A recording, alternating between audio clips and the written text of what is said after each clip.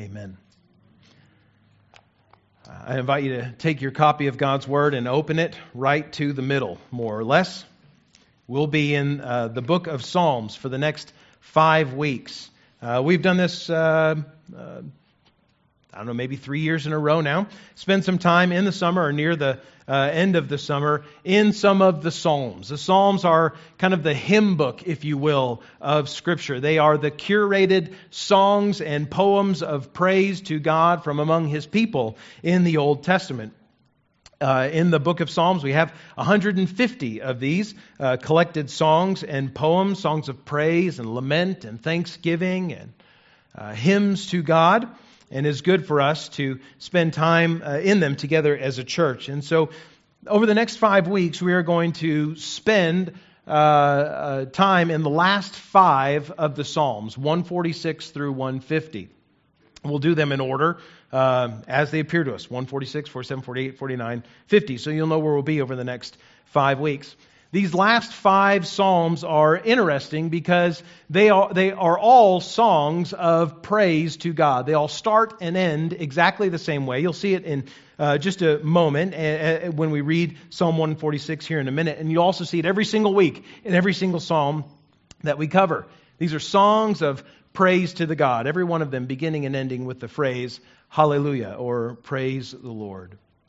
I'm very much looking forward to this series in the Psalms. You'll be hearing not just from me, but from 2 other brothers over the course of the next 5 weeks, who you have heard before. Ken Steffen will fill pulpit for us. He'll preach Psalm 148, and Aaron Holitz will preach for us Psalm 149 in due weeks. And so we'll be looking forward to that and sharing in the gifts that God has given to our church and other men who can faithfully handle His Word, open it to us, and encourage us by it. As we come to these songs of praise, I've been thinking a little bit about how to introduce this series and even how to introduce Psalm 146 specifically. And I was reminded just in the last few days that football season is starting soon. And some of you are excited about that. Some of you don't care. Some of you are more excited about the NFL season starting than you are college football. And some of you only care about college football and how well Alabama or Auburn is doing. And I'll let you fight that out in the foyer on your own. Roll Tide, War Eagle. I'll just make everybody happy this morning. But football season's coming soon, and it doesn't take much for us in America to get excited about football season. I don't care too much about college football, but I do love or enjoy watching NFL football, professional football, particularly the best team in all the land, the San Francisco 49ers. You can groan, you're still wrong. The crazy thing about football season is when it's coming is to see how excited people get about it on social media and in conversations at work around the water cooler, or as you're getting ready to go to school, people start wearing their jerseys and they're talking about not just the season ahead, but they're talking about stuff that's going on with their teams right now. It's insane to me how much detail we know about our favorite teams in terms of what's going on at training camp right now. Right? We're talking about practice. There's an Allen Iverson reference for those of you that care and remember that. But we'll talk about teams practicing and what they did in practice. The games haven't even been played yet, and we are enamored with what's going on in the field, and we're ready to talk about all the great things that our teams are going to do. I can already tell you right now that Trey Lance is going to be the best quarterback in the NFL. Probably not, but there's hoping. In his sophomore year with San Francisco, he is replacing Jimmy Garoppolo. It's been like 190 days since he finished the last season. They still haven't traded the guy. I don't know why. Maybe the Cowboys will take him. I already know that linebacker Fred Warner and wide receiver Brandon Ayuk have already clashed on the field, not just in terms of banging pads against each other, but maybe throwing fists a little bit. Like tempers are already getting hot. Guys are already getting stoked for the season, excited and ready to go. I know the 49ers are trying to shore up their receiving core by signing Willie Snead, a wide receiver from the Baltimore Ravens, and lots of other things that are going on there with head coach Kyle Shanahan and GM John Lynch. Maybe the best GM and head coach pairing since, forever. You guys probably have things that are praiseworthy that you would talk about that are going on with your favorite teams too, whether they be the Broncos or the Cowboys or the Raiders or the Pittsburgh Steelers, because there's always one of those in every room that you're in. The crazy thing is, we will talk gladly, easily, freely, joyously, in praiseworthy fashion about all the stuff that is going on with our football teams as football season is arriving and on the horizon. We'll talk about all the great things that are happening and why every decision that our team makes is the best decision and why this year's going to be better than last year and why last year wasn't as good as it could have been, but this year, this is going to be the year. And we'll talk so freely about it and joyfully about it. And then we'll come to church and we'll go to a Bible study class and someone will ask the question, what's God been doing in your life this week? And the room goes silent. Isn't that weird? Isn't it weird that we can talk so easily? I'm guilty of it too. That I can talk so easily and so freely about all the wonderful things that happened at training camp in Santa Clara, California this week, the San Francisco 49ers. But I have to dig a little. I got to work a little bit to tell you about all the great things that God has been doing in my life this week. Why is that? I think it's because we give maybe less attention to what God is doing in us and around us. And we praise the things that we care about. We praise the things, we sing with gladness, and we talk about with gladness the good things that are going on that we really, really care about and really have our attention set on. These last 5 Psalms, Psalm 146 through 150, do not sing the praises of people or quarterbacks or running backs or head coaches or GMs. These 5 Psalms sing the praise of God because of what He's done. We just sang about it this morning. What He's done, reminding ourselves of who God is and what He has done. And the right response when we remind ourselves of what God has done, of who God is, how He's working in and amongst us, the only right response that can come out of us is praise. And the Psalms, all 150 of them, or at least the 145 that lead up to these last 5, are regularly reminding, calling those who are reading the Psalms to think about who God is and what He's done in the history of His people, Israel, of His character and how He demonstrates that among His people, reflecting on His presence even in the most difficult of times. And after all of that singing and all of that writing and all that calling to worship and even lament and thanksgiving and all sorts of other emotions that come up through the Psalms, the very end of Psalms, the last 5, are all songs of praise. So as to say, after thinking about and already praising God for all of these things, the only right response is more praise. And that's how the Psalter ends. 5 songs of praise. 5 corporate calls to praise the Lord. Today, as we come to Psalm 146, the main idea of this psalm is this: praise the Lord, the King who never fails.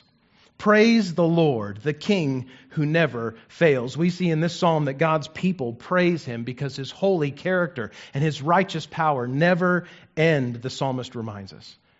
This morning, friends, we need to worship and praise God from seeing His goodness and salvation in specific ways, from seeing that He is the King who never fails to save those that He is seeking to save, to see that His goodness toward those that He rules over never ends. As we come into contact, as we come into remembrance of who God is and what He has done, our response as followers of Jesus, as lovers of God, ought to be to praise the Lord.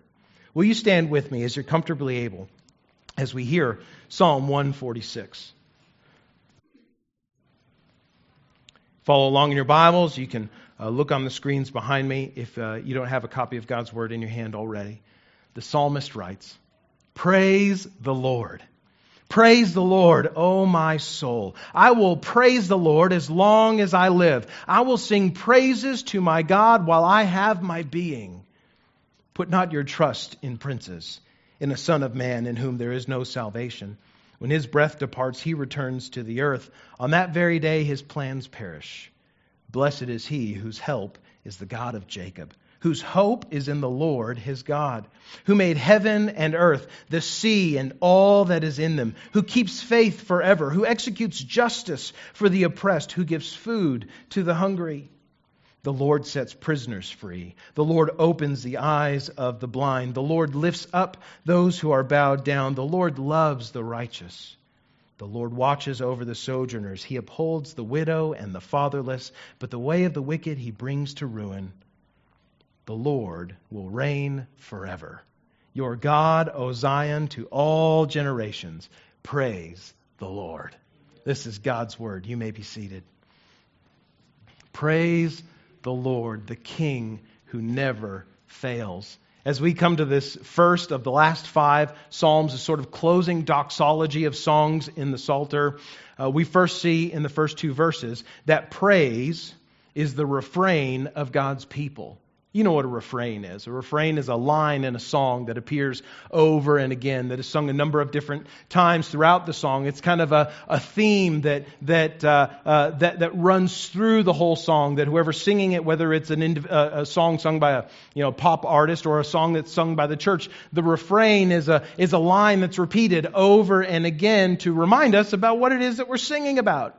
Praise is the refrain of God's people. It's what God's people always come back to, praising Him.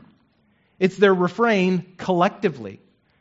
This psalm starts and ends with the same phrase. In your Bibles, in your English Bibles, it's probably written there as praise the Lord.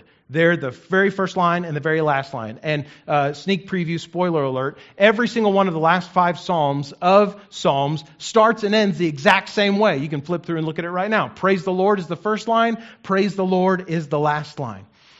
That phrase is translated from one Hebrew word that you already know, and it's kind of the subtitle, if you will, of this whole series, hallelujah. Did you know you already know Hebrew?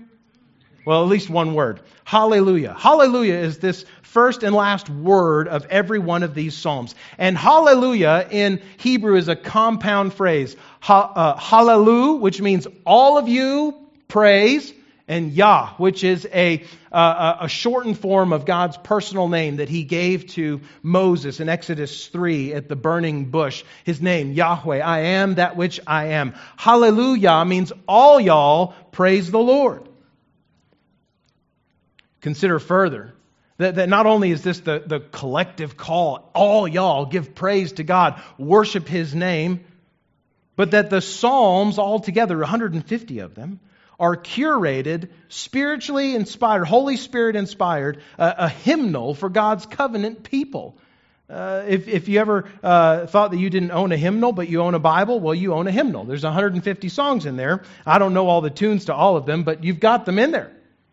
This is a collected book of songs and poems of praise and worship for God's people to sing to God, to pray to God, to read aloud and make the song of their heart. These are more than just songs that believers have written, but these are songs in Psalms that God Himself, through His Holy Spirit, has given believers to sing together. Hallelujah. All y'all praise the Lord. This is a collective call to God's people. Praise is the refrain of God's people collectively, but it's also the refrain of God's people individually.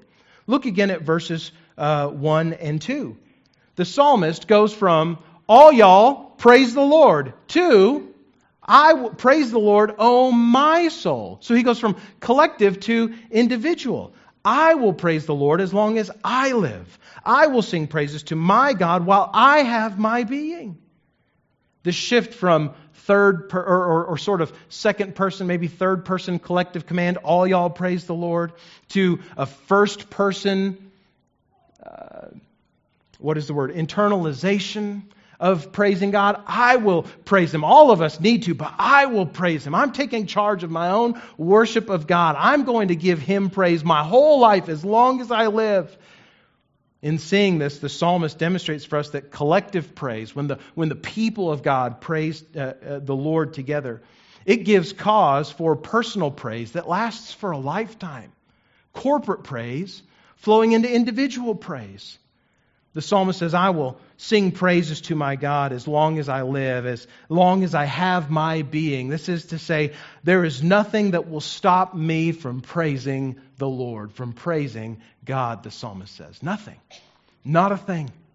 Until I breathe my last, I will praise the Lord.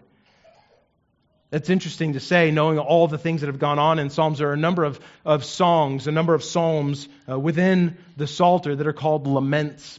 And these are psalms that have kind of a downcast tone. They're kind of sad. Psalm 88 is maybe the best example of one. And it ends on a terribly low note.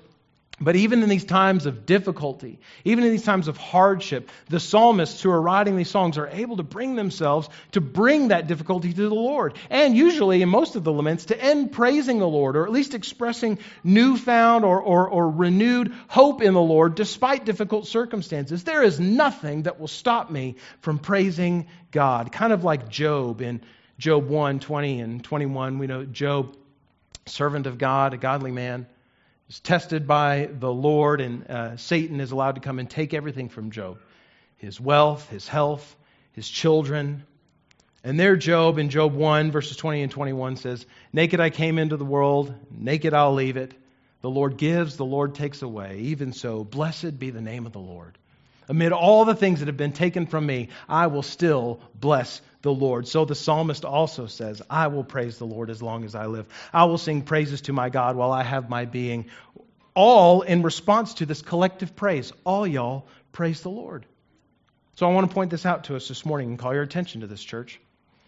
Corporate worship inspires personal worship, which inspires corporate worship, which inspires personal worship, which inspires...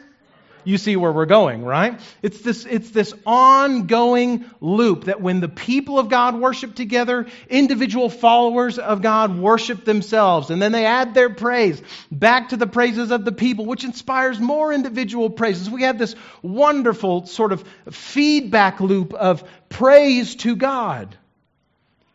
There are some kinds of feedback that are not helpful. Microphone feedback, which when it happens on a Sunday morning, everybody, God bless them, looks back at the AV booth and it's never their fault. Usually what happens is somebody like me who has a microphone in his hand will get out in front of the speakers. And so I'll be talking through the microphone, and the signal from my voice is going through the speakers. And if I'm out in front of the speakers, that same signal will come back in through the microphone, and it starts doubling over in the system. And that's when you get that loud, screeching, explosive kind of blood curdling, causing your ears to bleed sort of sound. Microphone feedback is a cycling of one signal that just overtakes a whole sound system. Our worship, friends, in a far better way, should be just like that. Our worship should be like a Spirit-inspired, God-glorifying system of feedback loop, but gloriously so, as we simultaneously listen to the praises of the church and then add our own voices to it, and on, knowing that this is what we're meant for and made to do. All y'all praise the Lord, and we all start praising the Lord. And hearing the voices of the saints around us praising the Lord for what He has done causes us individually to think about what the Lord has done in my life. And now the words that we're singing mean a whole lot more. Now I'm singing them not just because they're the words on the screen, but because they're the words that I know. And as my brother and my sister standing next to me hears me singing with joy for what the Lord has done, it causes them to think about what the Lord has done. And then they start singing the words, not just because they're the words on the screen, but because of the words that mean something to them, because God has done something great in their life. Do you see how this goes and how this is meant to go on? Our worship all together as believers, especially every Sunday morning when we sing these songs of praise, we're not just performing for each other. And we're not just performing for God.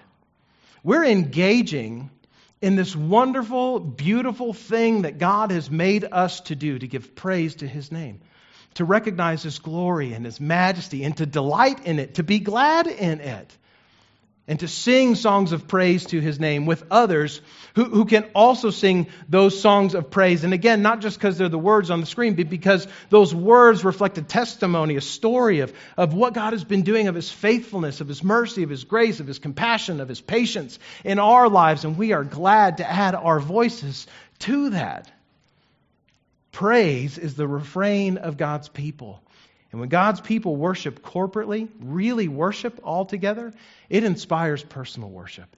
And the personal worship of the individual overflowing with authenticity and genuineness and real love of God inspires others to see the goodness of God, the grace of God, the mercy of God, the patience of God, whatever it is that God is demonstrating in your life, to see it afresh and anew and to add their praises to yours. Oh, that every Sunday morning would be this wonderful, Spirit-filled feedback loop of worship when we sing together. Praise is the refrain of God's people, the psalmist shows us. And then the psalmist shifts a little bit to tell us why we ought to praise the Lord, why all y'all ought to give worship to Him. He calls us to praise the King who never fails. Verses 3 and 4 of this psalm give a warning and create a foil, that is a figure of comparison. Verse 3, put not your trust in princes, in a son of man in whom there's no salvation. When his breath departs, he returns to the earth, and on that day his plans perish. Princes, these that the psalmist says don't put your trust in, don't put your hope in, are not just royal figures, but in general persons of influence. Not just rulers, but especially human rulers. Do not praise them. Don't put your trust in them, the psalmist says. Why? Because they are mere mortals. They are sons of men. They are human, just like you. Don't praise them because they're not any more immortal or lasting than you are. And also don't praise them because they cannot provide salvation. There's no salvation in such a son of man and such a prince. And when they die, when their mortality catches up to them, all of their plans go with them. Everything they intend to do, all that influential people would like to do in life, dies with them. So don't trust them, the psalmist says. Instead of these failing, flailing, frail creatures, instead, hope in the Lord. Don't hope in them. Hope in Yahweh. Hope in the God who is. Verse 5, blessed is he whose help is the God of Jacob, whose hope is in the Lord his God. The psalmist shows us that there is blessing, that there's gladness, there's real joy for the one whose help is the God of Jacob and whose hope is in Yahweh. Anytime you see that word Lord, L-O-R-D, in all caps in your Old Testaments, that is the personal name of God as it is translated in English. That is the name Yahweh. So every time you see that word Lord in all caps, that is God's personal name as revealed to Moses in Exodus 3, as we said earlier. The psalmist does not call the people of Israel, God's people, to praise nondescript gods, but to praise the one true God above all others. He doesn't say don't trust in princes, just trust in the gods, or trust in divine beings. Put your hope in them who have more power than mortal humans. No. He says trust in the only God that there is. Blessed is the one whose hope is in that God. And then after that, he gives us a list of praiseworthy attributes about God that no prince, that no influential person in all of the world could ever live up to. I count at least 12 attributes that the psalmist points out about God. We'll just take them very briefly and in order. Catch all of these. Why should we praise the God? Why should we praise God? The God. God, because He's a creator. Verse 6. He's the one who made heaven and earth, the sea and all that is in them, reminding us of Genesis 1:1. In the beginning, God created the heavens and the earth. More than being a creator, He's the one who keeps faith forever. Or if we were to translate that phrase from Hebrew to English literally, something like maintains truth forever. Praise God because He's always true and He's always trustworthy. There's nothing false in Him. There's nothing deceptive in Him. This God, Yahweh, the God of Israel, the God of Jacob, will never lead you astray. Blessed is the one who puts their hope in Him because they'll never be let down. Moreover, He executes justice. This is the Hebrew word mishpat. That's a fun word to say. It means legal judgment, even legal action in intervening in a particular sort of case, either for the benefit of a defrauded party or to the punishment of a defrauding party. God is the one who executes justice. He does what is right for the unjustly oppressed and for the downtrodden. Blessed is the one who puts their hope in that God because He sees those who are troubled, those who are oppressed in the same way that He saw His people, the Hebrews, when they were living as slaves in Egypt. Exodus chapter 3 verse 9 says, "Now behold, the cry of the people of Israel has come to me," God says, "and I have also seen the oppression with which the Egyptians oppress them."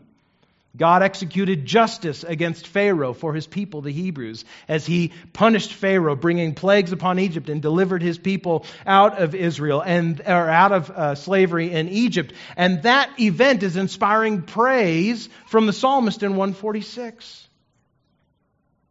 More still, this God, the God of Jacob, the one that gives blessing to those who hope in him, he gives food to the hungry. Again, I think that the psalmist is evoking imagery from Israel's past, like when God gave manna in the wilderness to the Hebrews as they were brought out of slavery in Exodus 16. Or like the time that God provided oil and flour for the widow who was able to then feed Elijah the prophet and her son in 1 Kings 17. Like the miraculous feeding of 5,000 people that Jesus did in all four Gospels, Matthew, Mark, Luke, and John. God gives food to the hungry. He is worthy to be praised. More still, he sets prisoners free. The Lord sets the prisoners free, the last part of verse 7. Now, these are not all prisoners. God is not against incarceration. He is for justice. But those who are unjustly imprisoned, those who have been imprisoned on account of crimes they did not commit, those are the ones that God sets free. Again, think Exodus imagery.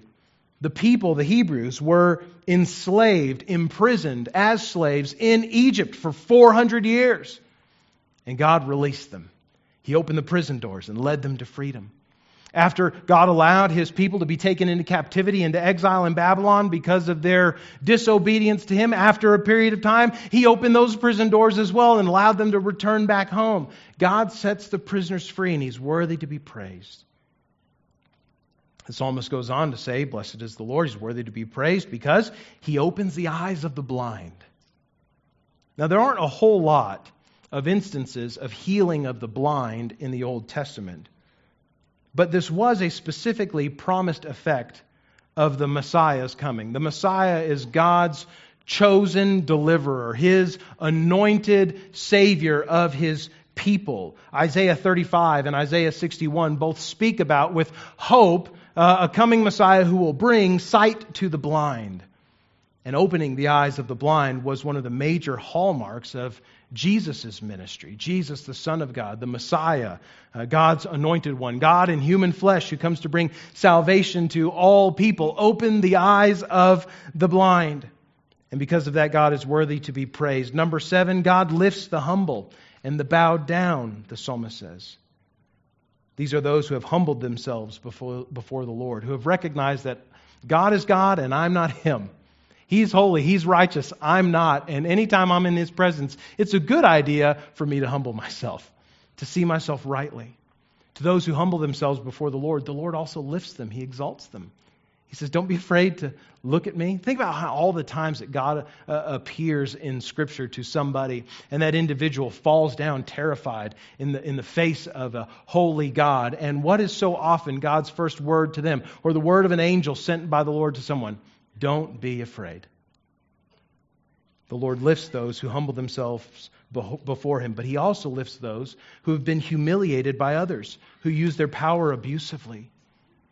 Again, we don't have to go far, and the Exodus serves as kind of a paradigm for how God works with his people throughout all of Scripture and through the whole of the Old Covenant. The people of Israel, before they were the nation of Israel, but the Hebrews were humiliated by the Egyptians, humiliated by Pharaoh, pressed down, oppressed, persecuted, and God lifts them to a place of honor and to a land of their own. Number 8, God loves the righteous. Yahweh loves those who are righteous because he is himself righteousness personified. The Hebrew word for righteous, we're learning a lot of Hebrew today. Hallelujah, mishpat. The Hebrew word for righteousness is the word tzaddik. That's another fun word to say. And it's a mark of the actions of those who are steadfastly committed to the Lord and to right worship and right living because of his ultimate righteousness. Those who know that the Lord is holy and those who love the Lord's holiness, those who know that God only does what is right all the time, and those who love doing what is right because God loves doing what is right, these are the ones that God looks on with love. He loves the righteous. The Lord loves those who love doing what he loves. Number 9, he watches over the sojourner. Sojourners is a word that are similar to non-citizen residents, people who are living in a nation that they don't necessarily have citizenship in. And this reminds us, again, of Exodus. We keep going back here, but you read the Psalms very much, and you're going to see a ton of Exodus imagery.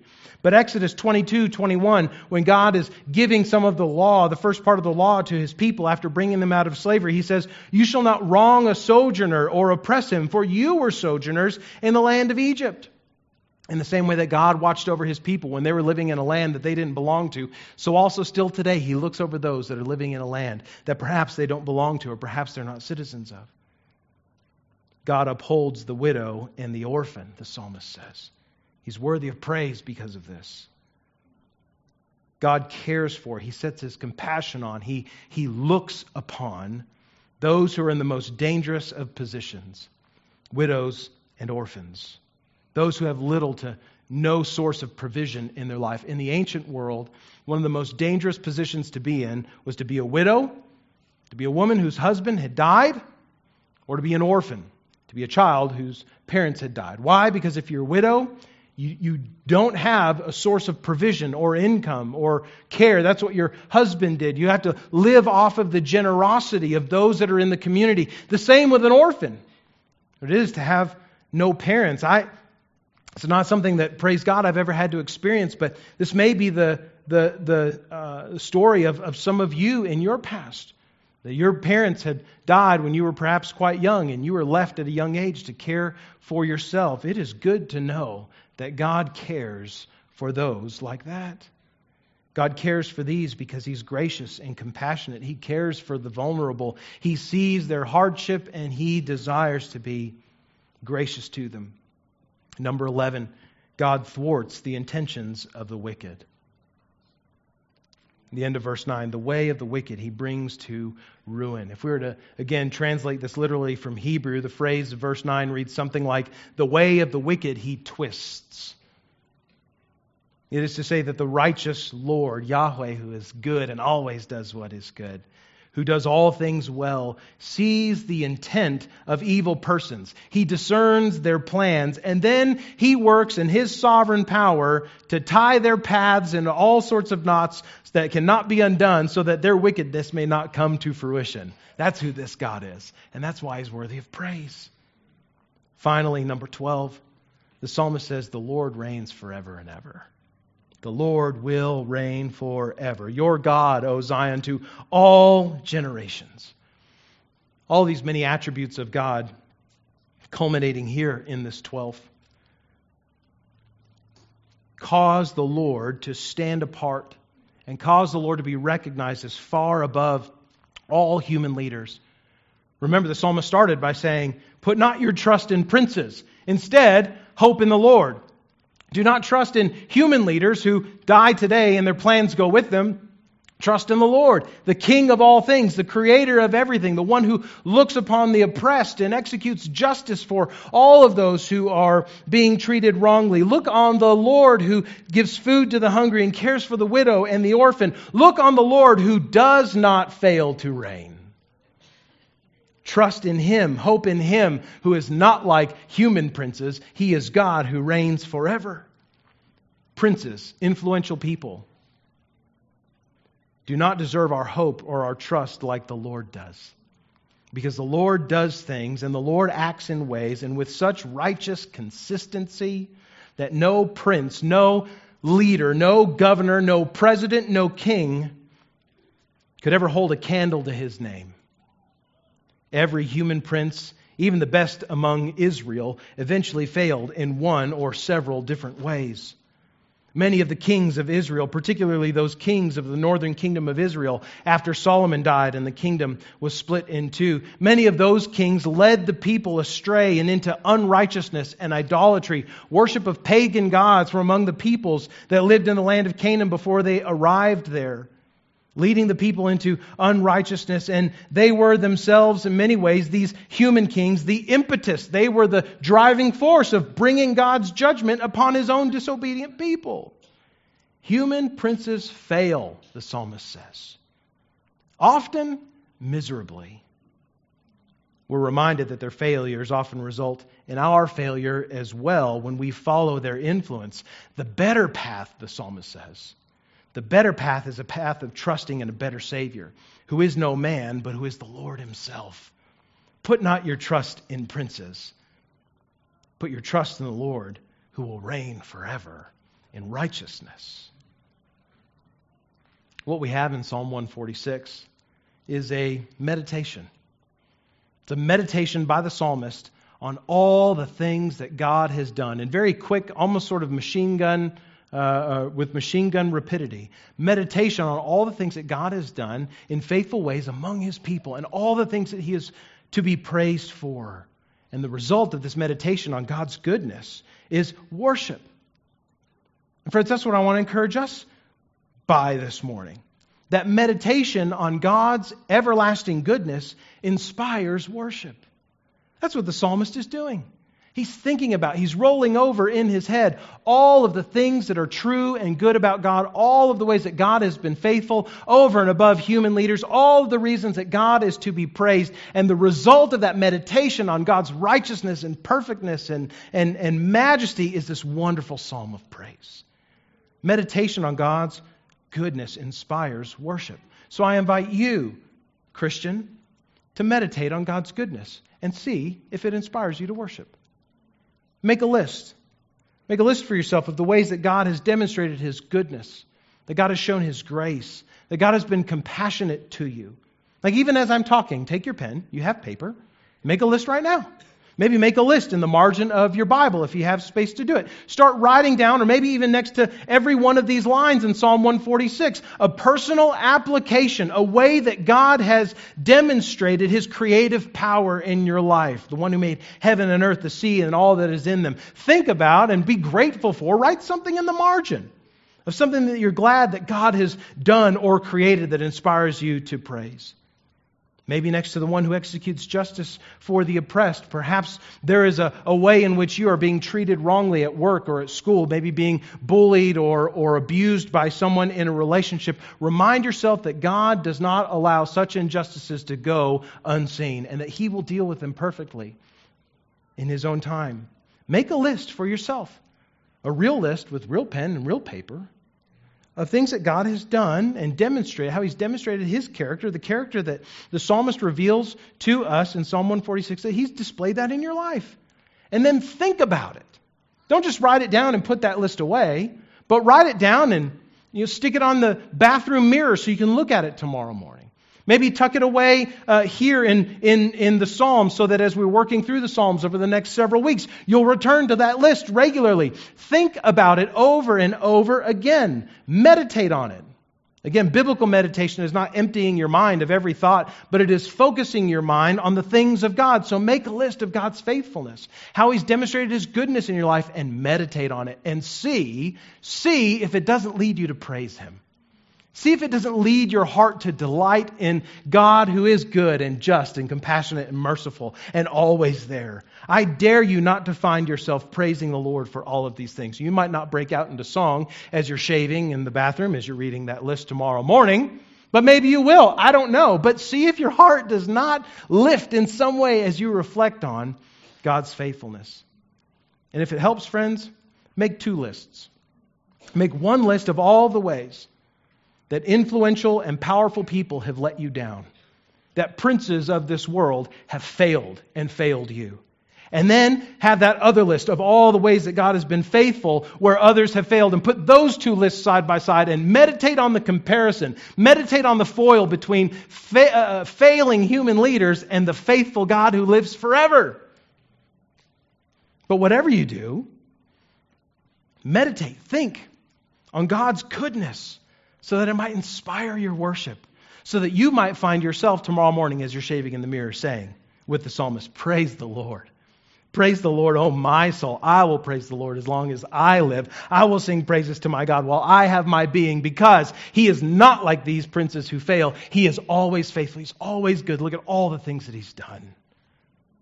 We praise the King, God who never fails. This principle, this main idea of the psalm takes us a step further. Takes me a step further. And I think we fail to understand the psalm best if we don't take this next step, which is to go from the songs of God's old covenant people, praising God as being a king who never fails. If we don't press forward to see God's perfect revelation of himself in Jesus and to worship him, we fall short of the call of the psalm. And so I want to encourage us this morning to praise Jesus, our King who never fails. In Luke chapter 24, after Jesus had raised from the dead in his glorified body, he meets with two of his disciples, unnamed disciples, on the road to Emmaus. And he walks with them a good distance before they recognize who he is. And toward the end of, at the end of the walk, they arrive at a home and they break bread together. And it's in the breaking of bread that they realize, oh, this is Jesus risen from the dead. Oh my goodness. And there in that time spent with those disciples, we read in Luke 24:27 that Jesus, beginning with Moses and all the prophets, interpreted to them in all the scriptures the things concerning himself. Jesus, as he's risen from the dead, having paid for the sins of the world and been victorious over sin and death by his resurrection, then takes time with his disciples to say, everything in the scriptures is about me, including Psalm 146. Psalm 146 is a song, ultimately about the Lord who takes on flesh in Jesus Christ, the Messiah, our Savior. Jesus is regularly noted as one who has divine power over all creation, just like the Lord is in Psalm 146:6. Jesus has power over the wind and the waves, and there at the Sea of Galilee when the disciples and Jesus are there in a storm-tossed boat.